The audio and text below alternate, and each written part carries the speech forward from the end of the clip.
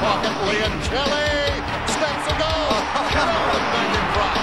Wonderful to Liancelli. Liancelli's going to kick it. He's done it. Tremendous stuff. That's amazing. That is amazing. Liancelli's run to the space. It's a classical set player to throw in now. Where was Adelaide's got? All right, Steph. Well, we're back for it's been about a month since we've had an episode, and it's been weird trying to get back into the mindset of back into the podcast, especially with footy now almost done and dusted for the year. But we're pretty excited to have our very first special guest on our podcast today, and that is a man who played 146 games for the Melbourne Football Club. He also represented Victoria at the State of Origin and is a life member from the football club, and that is Andrew Liancelli. Andrew, welcome. Thank you so much for joining us. My absolute pleasure. Happy to be here. We were having a chat just before about adjusting to kind of post-lockdown life, but how's everything for you going at the moment? How are you sort of coming out the other end of, what we hope is to be back to a little bit of a sense of normality? Very pleasingly, Tim, over the last 2 weeks, we've been able to go back to meeting people. I work in project marketing, which is a type of real estate, and for a long time we've been locked in at home, unable to do any work at all. So it's been really refreshing the last couple of weeks to get back to some level of business, and we're looking forward to further restrictions being eased this Sunday. Yeah, fingers crossed. Because it's about time, I think. Isn't it? So we sort of thought we'd start in a little bit of a chronological order, and if we go back to your junior football career, I was just my first question is, where did your love of footy come from, and I suppose what got you into starting to play it from a young age? My dad was a passionate Essendon supporter. He grew up in Hawthorn, in Kew actually, and his dad was a 54-year member of the Hawthorn Social Club and a passionate Hawk. And where they worked was on the backside of the Glenferrie Oval. But my dad loved John Coleman and convinced his brother and sister to be Essendon supporters. So I grew up playing junior footy in Kew. Yeah. Played it with my schoolmates, played at the Kew Rovers for many years. We used to drive Grandma's 1970s Corolla on a Saturday from Kew all the way out to Windy Hill and wedge it up on the grass, because back in the day I used to park up on the nature strip, and it was an amazing time watching that, the Bombers from sort of 78 through to 1990 before they moved to the MCG. And I've just got great memories of that period of my childhood supporting the Bombers. Yeah. Those great champions that played for them at that point. Yeah. I hate them now, of course. I hate them with a passion, but I do remember fondly those players and those times, and winning the 84 and 85 flags. So I grew up in Kew and played school footy and local community footy, and that's really where it started. Yeah, nice one. Yeah, fantastic.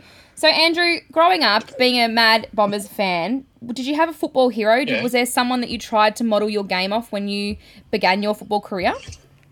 No, I don't think there was one player that I would model my game on, because all of them were much better than me. So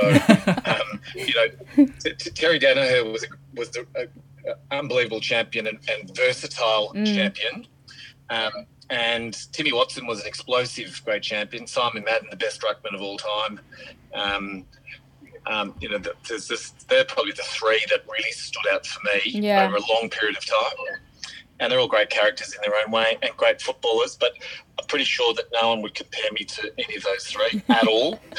But I certainly pretended. I had a great imagination as a kid. I certainly thought I was them, playing imaginary games of football out on the street in between cars driving past. So it's a lot of fun. Yeah. That's awesome. Absolutely. So do you want to tell us a little bit about your path, I suppose, going from your junior football career, then getting into the AFL? Because you did have, I suppose, a, let's say, diverted path to, getting drafted to Carlton in the preseason draft, but then obviously ending up at Melbourne. Do you want to just tell us a little bit about, I suppose, that whole experience and that how you sort of went through that? Yep, it started with my Year 12 English exam, which was the very first VC exam that you ever did. Yeah. And middle of the Great Hall at Xavier College, and there's 250 boys doing their first VC exam, and halfway through or a third of the way through, I hear the door open at the back of the Great Hall, and then these leather shoes clip, clop, all the way down. I kept getting closer and closer, and I'm going, what the hell? And then basically the Year 12 coordinator, so the boss of the Year 12, came up, tapped me on the shoulder in the middle of my exam, looked up at him, and he said, come and see me after your exam. But Oh, he my has a goodness. strange look on his face. And so I'm thinking, shit, what have I done? Or I That's not what you really want. couldn't concentrate. Not what I wanted. No. And he just couldn't hide his joy that Carlton had rung him and said, can you pass on to Andrew that we want him to come and do pre-season, no guarantees, but come and spend the summer with us and see what happens. And he was so excited he couldn't control himself. He had to come in the middle of my Year 12 exam to tell me. Yeah, wow. Anyway, I just wish that he'd come later. But nice anecdote. I went to Carlton and did a pre-season there. I used to tackle, and I think they were a bit shocked at people that tackled and smothered back in those days. So they liked my style of play. They picked me up in the pre-season draft. And then I played all games for the year, 23 games, but it was a very difficult environment. It wasn't very nurturing, I would say. Not like the support that the players get these days, a real sink or swim sort of environment.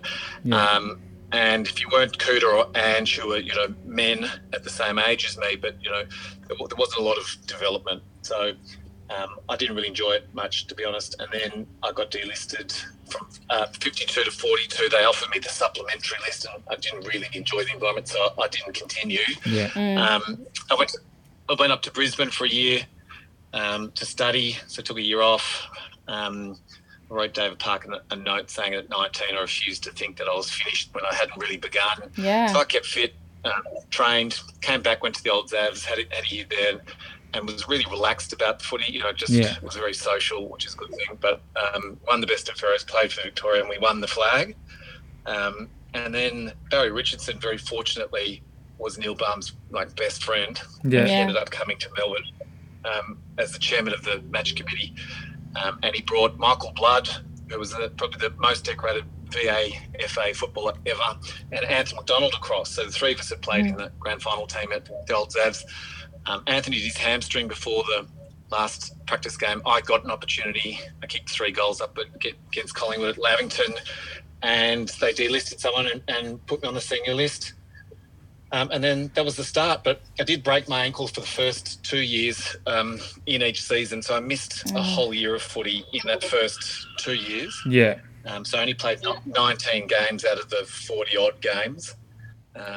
But basically didn't miss much after that, which was great. So, yeah, well, and you kind of touched on, I suppose, a little bit of my next question, but you sort of my next question was sort of talking about what the biggest adjustment would have been from playing in the Amos to then going to league footy, and you just kind of said it's really interesting that you kind of you came in and with your experience with Carlton, and then I suppose that aspect of not enjoying it and the difference between that and then going back and being relaxed about your footy and how that sort of changed your mindset. But was there any sort of, I suppose, big adjustment once you got to the Ds and once you sort of got some games under your belt? I guess it would have been frustrating being injured at the start, but was there a really big, I guess, adjustment period or anything that you noticed straight off the bat when you started playing AFL? That arrived at Melbourne. Yeah.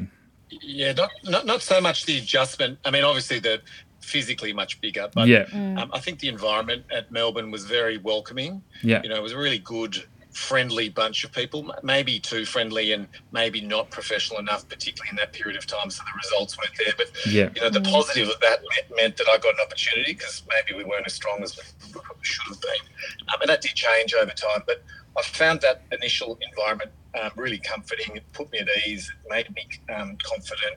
They gave me opportunity. They were very supportive.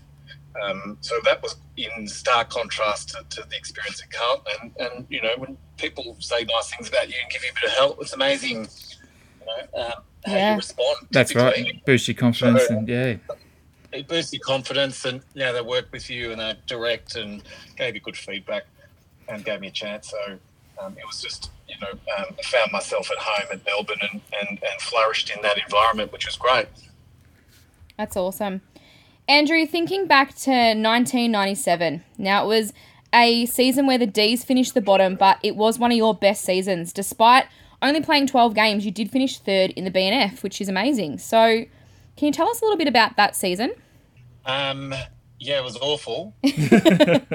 So that would have been your one and only season under Neil Barman. I suppose obviously there's a big shift at the end of that year where, he was relieved of his duties, and then the panel then selected Danaher. And I guess from then we've got this, I suppose, pretty astonishing tenure of and I remember, how old was I?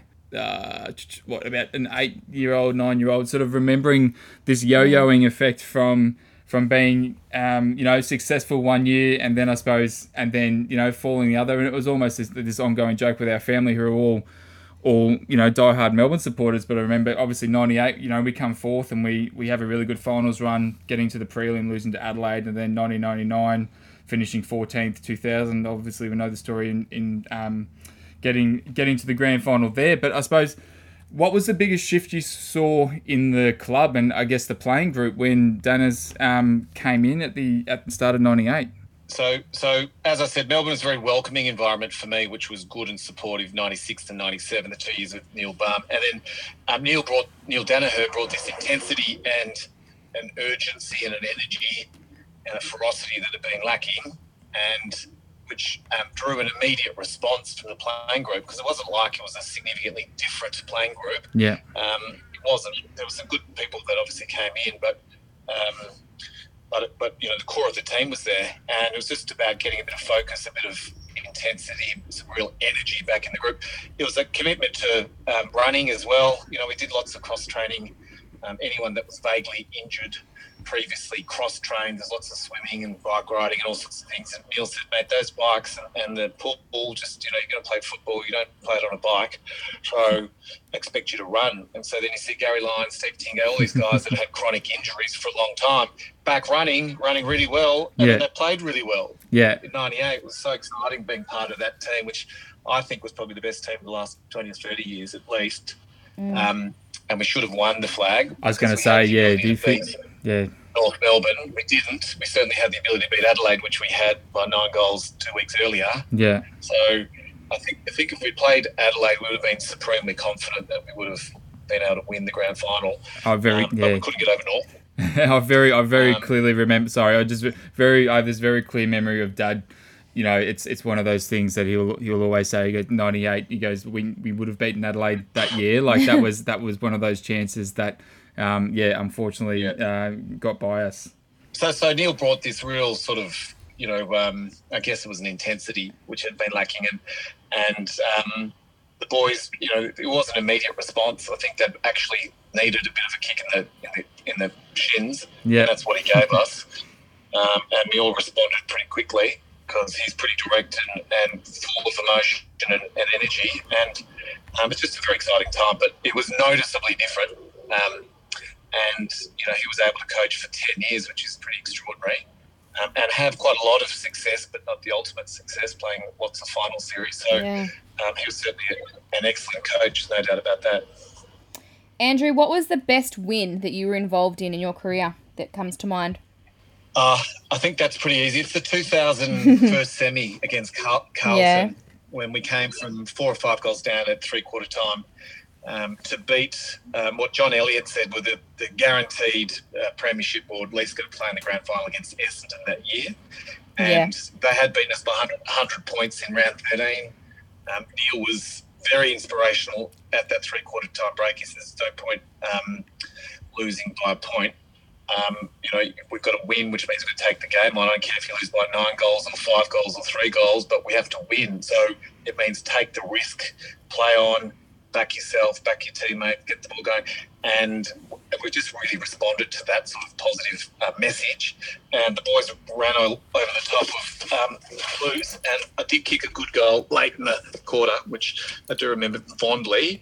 And so it was nice to play a part late in the game of such an important game. And then when we were in the change rooms later, we had like an all-of-club sort of club song with the trainers and everyone, and it just, it was such an exciting win. There was tears, and these guys that have been around the club for a long time, tears in their eyes, and it was just a super win. So that was definitely a good one. winning a preliminary final against North, that was a great game of football. Yeah. To get into a grand final, lots of people played well that night. It was a great game of football, high scoring, lots of great players on the ground. So that was also a very good win. But yeah, they're two sort of spectacular ones. Standouts, yeah. Two standouts, yeah. Absolutely. Both finals. Yeah. Beating Adelaide in '98 too. That was very exciting too, because and we beat St Kilda as well. It was all just very exciting. All the finals. Yeah, finals are special. There's something about footy finals, isn't it? It's a special time of the year. Andrew, toughest opponent. Who comes to mind for you? I probably performed the worst on Gary Hocking. Only because he kind of went. He went both ways. He was an outside player and he was an inside player. Yeah. I think they also kicked it to him in positions where you wouldn't expect the natural flow of the play to go. So he kind of commanded the ball. So you'd be like guarding him, but sort of he'd be in, where you wouldn't expect or where I wouldn't kick the ball, like the non-direct way home, and they would kick it to him. So you got penalised for zoning off him. And he was a good finisher and he was hard at it. So he was a good player. Brett Ratton, I think, was the most consistent and always played well against Brett and enjoyed it because, he was really the engine room of all those great Carlton teams, setting up the Camprialis and the Bradleys and those guys. So it was, terrific football, and I liked playing against him. Michael Voss was a tough opponent. He was very strong, very Michael aggressive. Would have been much bigger than me. So, but I didn't have to play on Robert Harvey, and I laugh about it because Guy Rigoni and I catch up regularly, and I just always remember him chasing Robert Harvey down the wing at Waverley Park, and it's just going, thank God that's not me. Yeah. Oh, that would have been tough, Harvey. I know that you sort of got to the club towards the 95, 96, and obviously that period of time was quite difficult for Melbourne, given that there was the proposed merger with Hawthorn. I'd be interested to know that from a fresh face sort of coming in and experiencing a club that was going through that sort of time, what was the mood like, I suppose, with all of that going on, given that there was, like in the end, the board obviously voted for Melbourne to go through it, but and I remember being at that last game with Melbourne versus Hawthorn, the merger game, with Dad, and I don't think I've ever seen him so angry by losing by a point. But it was, obviously a bit of an unsure time for us. But I really would like to know what it was like on the inside from your end. I mean, it was a very, very nervous time, mixed with, I guess, the great excitement of finally playing league footy. So, it was a very strange time for me because I was very happy that I was in the team and playing, but then thinking that the club was finished and that, I wouldn't make the best 40 of what a combined Hawthorn and Melbourne would look like. So, and then it was just very surreal, very old football club, been around a long time, to be having these meetings and to be talking about the fact that we don't have any cash. We've got assets, but Hawthorn had cash and no assets, and what a great partnership it would have been. Yeah. I mean, of course, it would have been a great merger, but the true identity of both clubs would have been lost, I guess, or certainly changed. It was a very interesting time, put it that way. But pleasingly, we continued in '97, and I got a full career out of it. We're still standing and seem to be in reasonable financial shape after years of heartache. So I think the club's in pretty good spot to move forward from, which will be exciting to watch. Absolutely.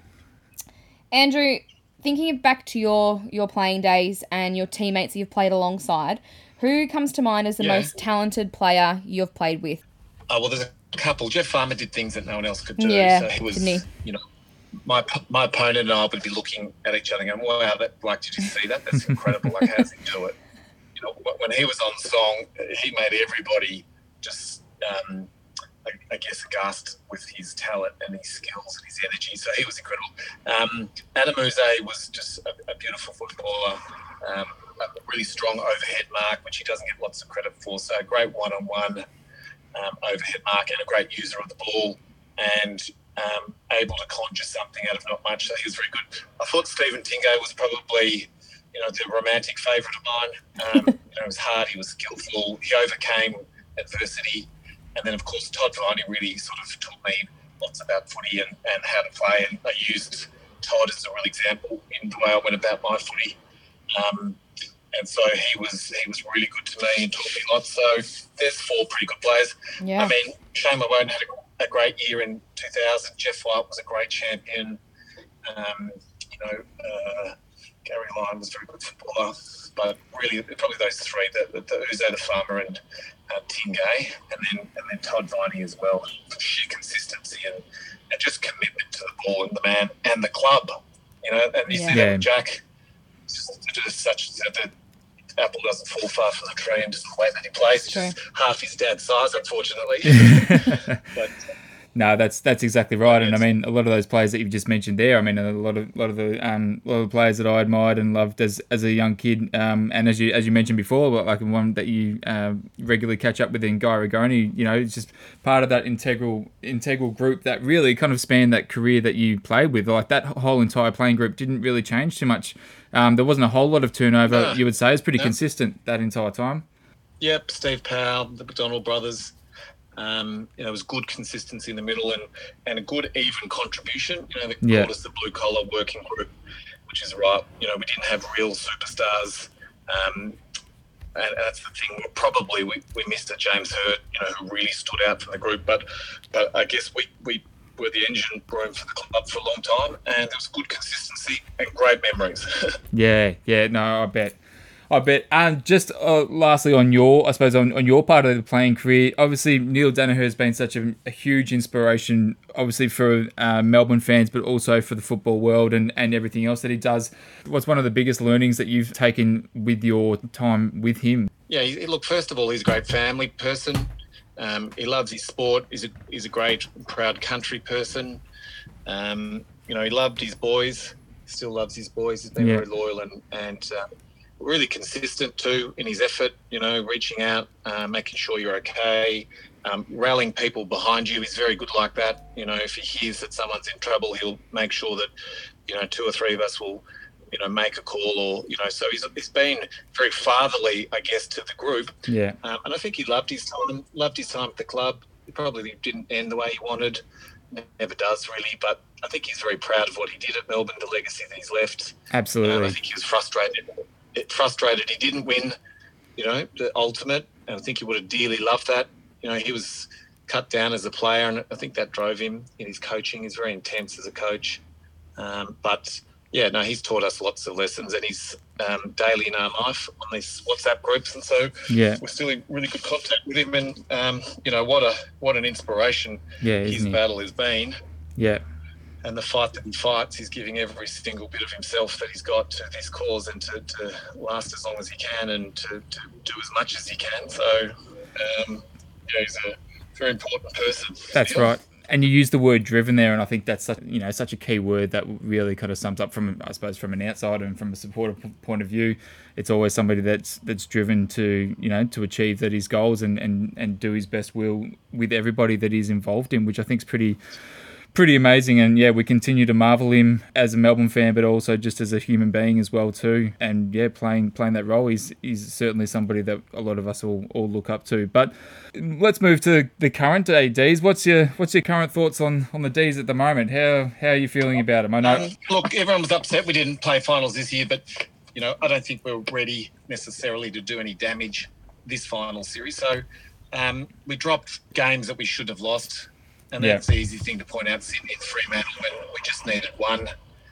But it's probably where we're at. I think that we will improve next year. Again, I think we lack stars. We certainly need to kick more goals. I think Christian Petrarca can't do it by himself. Certainly not. So his transformation this year has been the most exciting thing. The consistency of Max Gawn and Jack Viney has just been, I guess, super reliable, which is amazing. That they need an injection of real talent to take us to the next level. We're just not good enough at the moment. But do we have signs of improving? Yes. I think the coaching team, I think Simon generally is doing a very good job. I think he's incredibly competitive and incredibly driven. And I really hope that next year we make real progress for him, because I reckon he deserves it. And I think that we have to trade really aggressively to get some good talent in because, I just don't think the list is strong enough at the moment to do any real damage without getting, a star forward. Mychek would be amazing. Ben Brown would be great. Yeah. They've both got many years of football to go. We need someone to kick goals for us. We need someone that will straighten us up. And we need a really good ball user coming out of the middle. And we need to work out what to do with Christian Salem because I think he's got enormous potential. And I'm not sure that he's played in the right spot. So I think he's a beautiful kick and user of the ball and super smart. I reckon he could become Adam Uze-like if they just changed where they played him. He's certainly our best kick. Yeah, I think you're spot on there. He's certainly our best field kick in the team, and you're right. I think. And he's smart, Yeah. He makes good decisions. He's got clean hands, and he's brave enough. Could he be a bit harder possibly? But I think he's got huge upside as a playmaker for the club. So yeah, I really, really like watching him play footy. It's good. Andrew, in July of 2003, you retired due to an injury. What has life looked like for you after footy? I run a project marketing business, which is we sell apartments before they're built, so off the plan. Yep. So we don't sell houses. We don't sell much completed stock, though we sell a little bit. So it's like playing footy. It's really competitive. It's hard work. The more effort you put in, the better the reward. There's lots of highs and lows. There's only one way forward. So it's less tackling. I always tackling. Yeah. It's hard work. But I've got two kids. I've got a daughter that's 14. She's in year 8 now. She's a very interrupted year this year with COVID being at home. And then my son's 10. Ben, he's in grade 4. So I love coaching his footy, and unfortunately missed a whole season of football this year. But of course. He'll be back to it next year. So they're the exciting things for me. Absolutely. Yeah. And just off the back of that, we're hearing and seeing a lot more, I suppose, emphasis on players transitioning out of footy and into life after footy. How was that transition for you, and how do you think, obviously I think there's a lot of education about it now and it's such a prevalent issue, but I suppose how was that for you in terms of, did you slide straight into real estate kind of post-footy, or how did that look like for you? Look, it's always a bit of a convoluted way around. I studied, I had a commerce degree, I had a post-grad, I had some work experience. I was connected in Melbourne. I moved overseas, then I moved to Sydney, then I moved back to Melbourne. So I had some time away from Melbourne. And then I basically started from scratch in an industry that I had very little experience in. And then, like footy, grabbed every opportunity. I changed employment 3 times in 6 years. So I spent 2 years at each business doing slightly different roles, getting different experience, getting paid more money, developing a CV, etc. And then I ended up 11 years ago starting a project marketing business. And it's gone really well. Market's been really supportive of it. It's been lots of hard work, but it's been rewarding. Yeah. And it's really satisfying to sort of look back now on what's been a very long time, and to have built a business pretty much by myself, which is it's a huge accomplishment. Yeah, amazing. So that's very similar to football in many ways. So people say, do you miss football? I say not really, because I do project marketing. Fantastic. Yeah. Such a great insight. Well, Andrew, we appreciate your time so much. We're absolutely so thrilled to have you on, and really appreciate all you listening to all our questions and being good enough to answer them. And you continue to be a great ambassador of the football club. And as we said, it's been really, really insightful looking back on your career, but hopefully, forecasting a little bit more success for our Red and Blue club for the years to come. So again, thank you so much, and we look forward to catching up and talking soon. Good on you, Tim, and good on you, Steph. Thanks very much, and all the very best with the podcast. Thanks so much. Make sure you use me for contacts into my teammates, etc. Absolutely, we'd appreciate do that. appreciate a little bit of a appreciate great. a bit of a share and maybe a bit of a talking up. We'd love to have a couple of other guests. It'd be great. I'd love to continue on with this. Fun, isn't it? Yep. Sounds good. All right, beautiful. Thanks, Andrew. All right, take care, and we'll speak soon. Make sure you stay safe. Thanks very much. See you guys.